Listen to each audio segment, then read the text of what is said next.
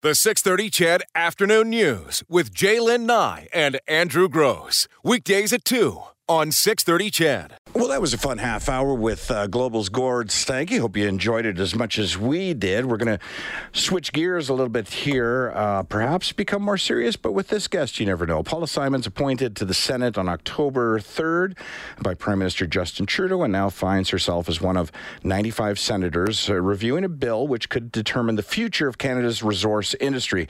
I'm speaking, of course, of Bill C-69, known as the Impact Assessment Act. It's the federal government's attempt to impose new environmental assessment measures on Canada's resource sector. Boy, talk about Paula Simons. Welcome to the show. Talk about just going into the fire right away. Well, you know, you'll remember my attempt to have a career as a stand-up comedian, which had a very bright beginning. But no, I decided for my midlife crisis I would become a senator. Nice, Paula. I noticed, by the way, that among your credits on the website for the Senate is not the fact that you won the media challenge at the Edmonton Comedy Festival. I'm sure that's just an oversight. It is an oversight, and I should change that because I have to tell you that of all the trophies and plaques I have, my microphone on a stand that you awarded me is my most favored honor. I don't know. I guess I can never come back to defend it now that I'm not technically probably not a good idea. So I would just take that and run and be grateful there's no video. So Paula, let's talk about Bill C-69. And you know what? I'm going to set this up in such a general way that you can go in any direction you want.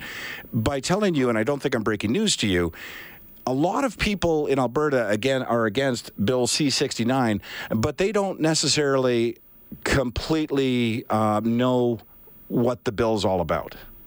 No, and it's an extremely long bill and it's extremely complicated. And there are legitimate reasons for all kinds of Albertans to be concerned about the bill. They may not be the reasons that they're being told. So let's back up. We know that our current regime for approving major infrastructure of this nature is broken. Otherwise, Northern Gateway wouldn't have run into trouble, and otherwise TMX would be under construction. Right. So the status quo, I think there's a pretty broad general consensus the status quo doesn't work. So what Bill C-69 set out to do was to come up with a new formula for approving major resource infrastructure projects. So this doesn't just include pipelines. Pipelines are only a tiny part of it. It would cover everything from hard rock mining to solar setups to hydroelectric to nuclear to offshore tidal, anything that has federal jurisdiction. The idea is to come up with a formula that you can use to approve projects that was supposed to be one that gave more clarity, more transparency, and made it simpler to see which projects would get approved and which projects wouldn't. So far, so good. So far, so good. But the road to hell is paved with good intentions. Now, we need to have a regulatory regime that protects the environment. I don't think anybody wants us to be making like horrible environmental spills and messes. And we need a regulatory regime that respects First Nations title to land. You can't just, declare the War Measures Act and start putting pipelines and hydroelectric dams on treaty land or unceded land.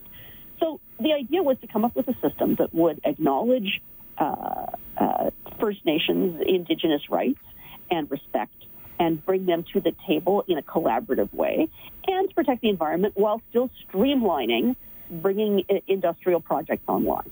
The problem is that the bill is really long and convoluted and in places sort of contradictory, and it's really difficult to know how it's going to work. And I think a lot of people, everyone from Rachel Notley to Jason Kenney to the Canadian Association of Petroleum Producers to, frankly, the Pembina Institute is asking questions about some of the language in the bill. So let me highlight some of that language, because I did, without being a senator, I actually read this thing.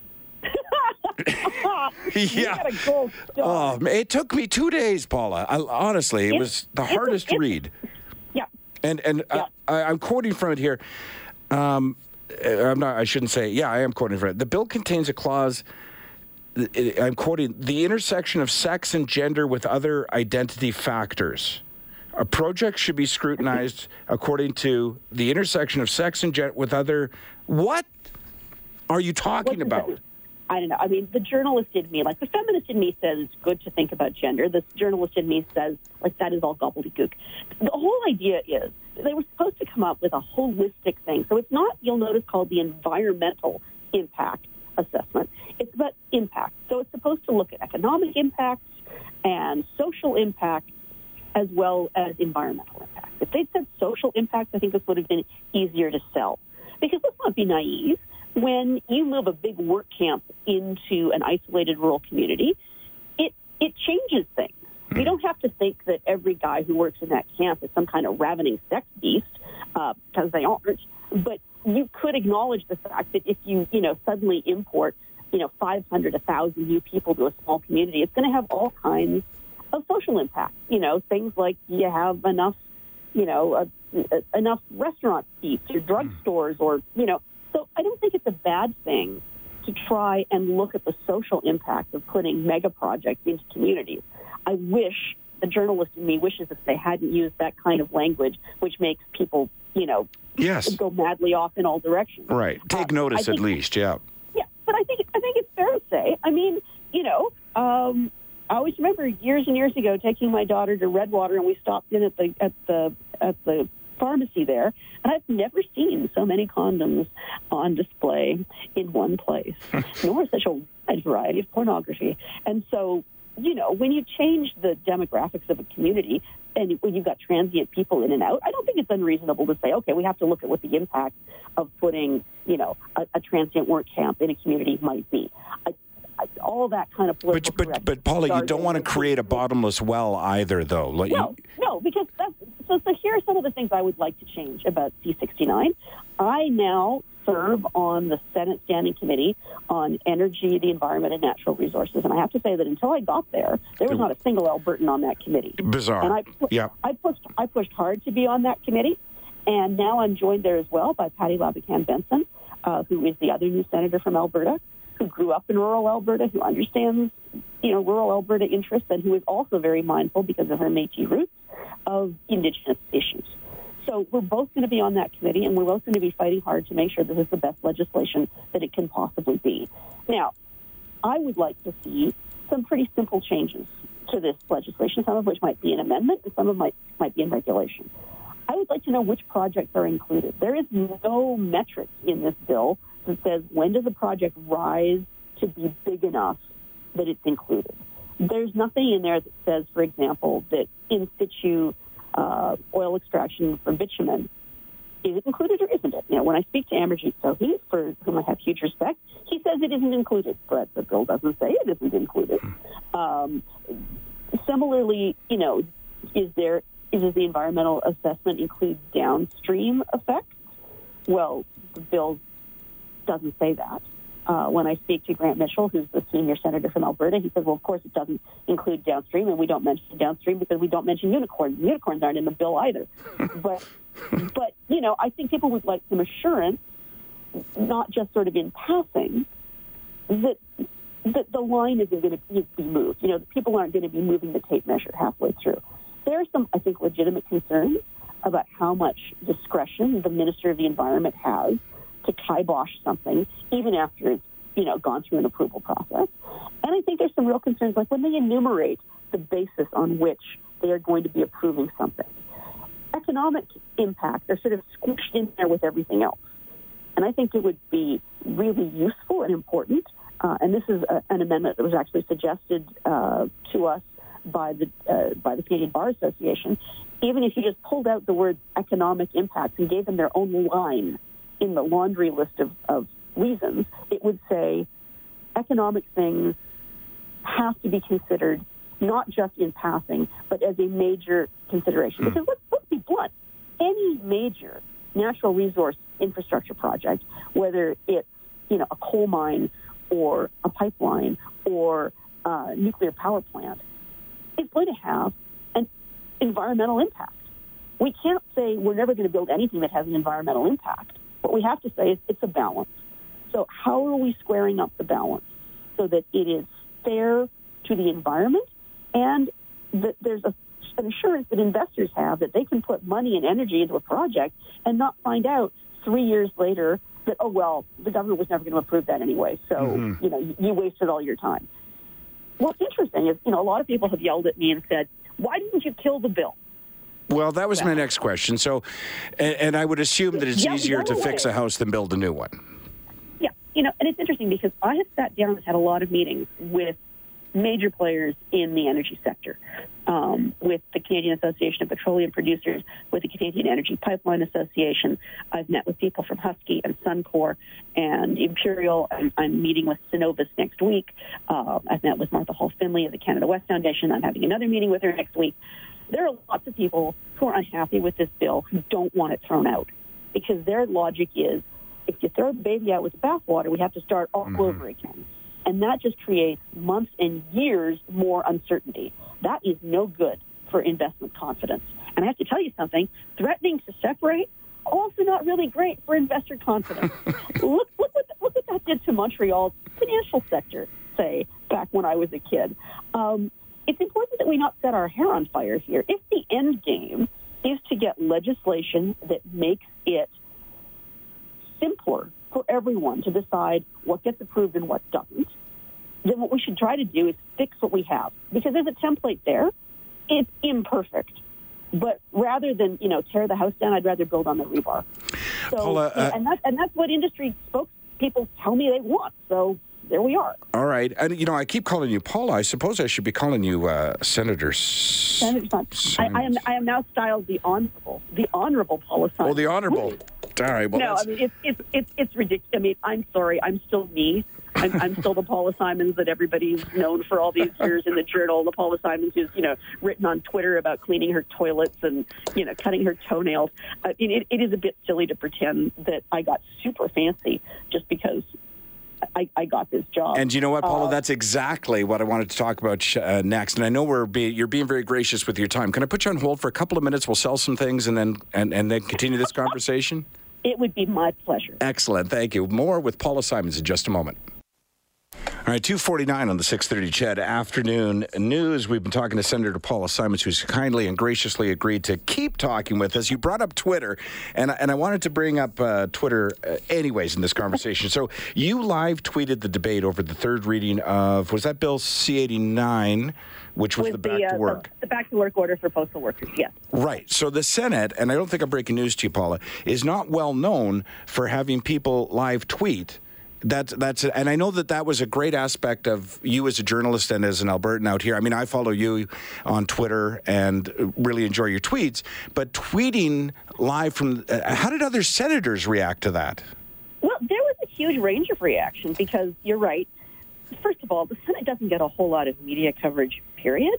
So it's not as though there are lots of journalists live tweeting what is happening in the Senate. The way my pal Emma Graney live tweets question period in Edmonton, that is not a thing that happens at the Senate.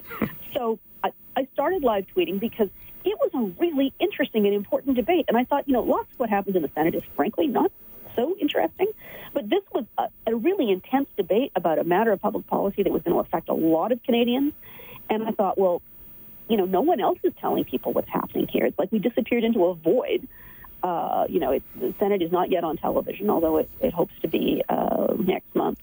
So I thought, well, okay, I'm sitting here. I'm trying to decide for myself how I'm going to vote because my mind was not made up. And I thought, well, what has always helped me as a journalist to think through an issue is to live tweet it, because in the act of tweeting, in the act of critically listening and condensing and boiling down what people are saying, there's a lot of, intensive listening and thinking that goes on in that process. So I thought, A, I'll do the people of Canada a bit of a public service and show them what's going on here. And B, I'll help myself clarify my own thinking. And it was such a great debate. I mean, the quality of arguments on both sides was extraordinary. And so, yeah, some of my colleagues were a little taken aback because are you allowed to do that? But mostly people liked it. And now I'm really pleased because my Senate colleague, Pierre Garçon, who sits just beside me, he sits on the other side of Patty, so he's near us. He is this remarkable Quebec jurist and law prof and expert in constitutional law And he was so taken with what I was doing on C-69, he started live tweeting in French. Good. And this is really funny. His young staffers came to us and said, Senator Delfont asked us to put Twitter on his computer. So, I mean, he's not your typical tweeter, but his tweets are extremely cogent and, providing that you can read French to keep up with him, really insightful. I mean, he tweets from a completely different perspective than I have, but it's fun to see that I'm slightly contagious. You know, it's funny because Senator Black and I have had many conversations over the years, so it comes as no surprise. I'm actually a great advocate of the Senate, and I often get into debates with listeners about its purpose or its function, and without getting into that right now with you, Paula, it actually plays a very significant and important role in shaping legislation. Bill C. Let's think about the Bill C-69 debate. A lot of people have written to me and said, well, this is just proof that the Senate should be abolished. I'm thinking, no. If there were no Senate, Bill C-69 would be the law. Exactly. And that's exactly what I was about to say. Like, therein lies that chamber of second sober thought, right? That was the purpose of it, and that's the purpose it still serves. But in order to regain relevancy, things like, and I shouldn't say regain relevancy, perceived relevancy, you have to be on things like Twitter and social media, because that's the world we live in right now. Yeah, and I have to say, the Senate has a wonderful communication staff. I've been really, really pleased with the young comms. I shouldn't say young; makes me feel very old. With the professional comms people who work there, who I think have been quite delighted to work with me. I hope they seem if they're not delighted, they're doing a good job of pretending. But there are a lot of newer senators who've come in this last wave of independent Senate appointments who are a little more social media savvy, and I think it's really important that people understand what the Senate is there for. And it's so easy to be cynical about the Senate. There's been so much bad press about it, lots of it warranted, some of it not quite so warranted as all that. But, when you go to Ottawa, you don't quite realize when you're here in Edmonton what a little bubble of privilege it is. Ralph Klein used to talk about dome disease, people at the Alberta legislature who only think about what happens at the Dome. And I have to tell you, in the couple of months that I've been traveling back and forth to Ottawa, I mean, the variant of dome disease that exists at Parliament Hill, it's like hillfluenza. People who are there really are in their own little silo at talking to each other. Mm-hmm. And I think if the Senate is going to have any relevance for the 21st century, we have to stop doing that. We have to explain to people, what are we doing there? Why does it matter? And I have to say, Twitter's been great for me in another way, too, because lots of people who didn't understand my vote on C-69, I thought I voted to pass it, which I didn't, for the record. Like Patty, I voted to send it to committee, a committee on which Patty Labican-Benson and I both sit. So it would have been ridiculous for us to vote against it. We want it to go to committee for amendments. Mm-hmm. And, bills don't die on second reading. They either go to committee or they go straight to third reading. And if we wanted to go to committee, that's what we voted for. So I think that's really important for people to understand. And at least on Twitter and on Facebook, I've been able to reach out to Albertans directly because lots of people have emailed me, have tweeted at me, have sent me Facebook messages saying, why did you vote for Bill C-69? And I had to say to them, no one's voted for Bill C-69 yet. Yeah. I mean, because people have written to me and said, well, I was told it passed. I'm like, no, I'm sorry. I mean, whoever told you that, it hasn't passed. That's not the kind of thing I would make up. I mean, the bill hasn't passed yet. And you thought journalism was tough. Well, I have to say journalism, being on Twitter as a journalist has been great preparation for this. Because, and the nice thing is I'm not a member of a party. I'm not a liberal. I'm not a conservative. I'm not a Democrat. I'm an independent. And so no one is telling me what to tweet. There's no one. It's a bit scary, Andrew. I have no editor. There is no one to tell me what I can and cannot tweet. My goodness. Once upon a time, I had my managing editor, Sarah O'Donnell, to save me from the worst excesses of my brain. But the huge freedom is I'm not pushing any party line. I'm not campaigning for the government. I'm not campaigning for the opposition.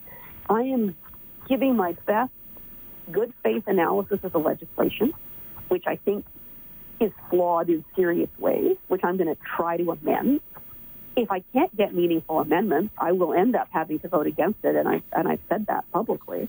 But before we, start a civil war, before we start threatening to execute people, perhaps we could actually do some serious work to fix the legislation, to bring the investment back to Canada, to get oil moving to new markets, and at the same time do our best towards doing so in a responsible social and environmental way. We'll have to leave the conversation right there, Paula. We've run out of time. Senator, the Honourable Simons, thank you for this. I really enjoyed this. It was very insightful and informative, and I really enjoyed it. Always a pleasure to talk to you. Thanks for doing this today. Well, have me back. Doug Black and I can come on together and, sing duets. Anytime.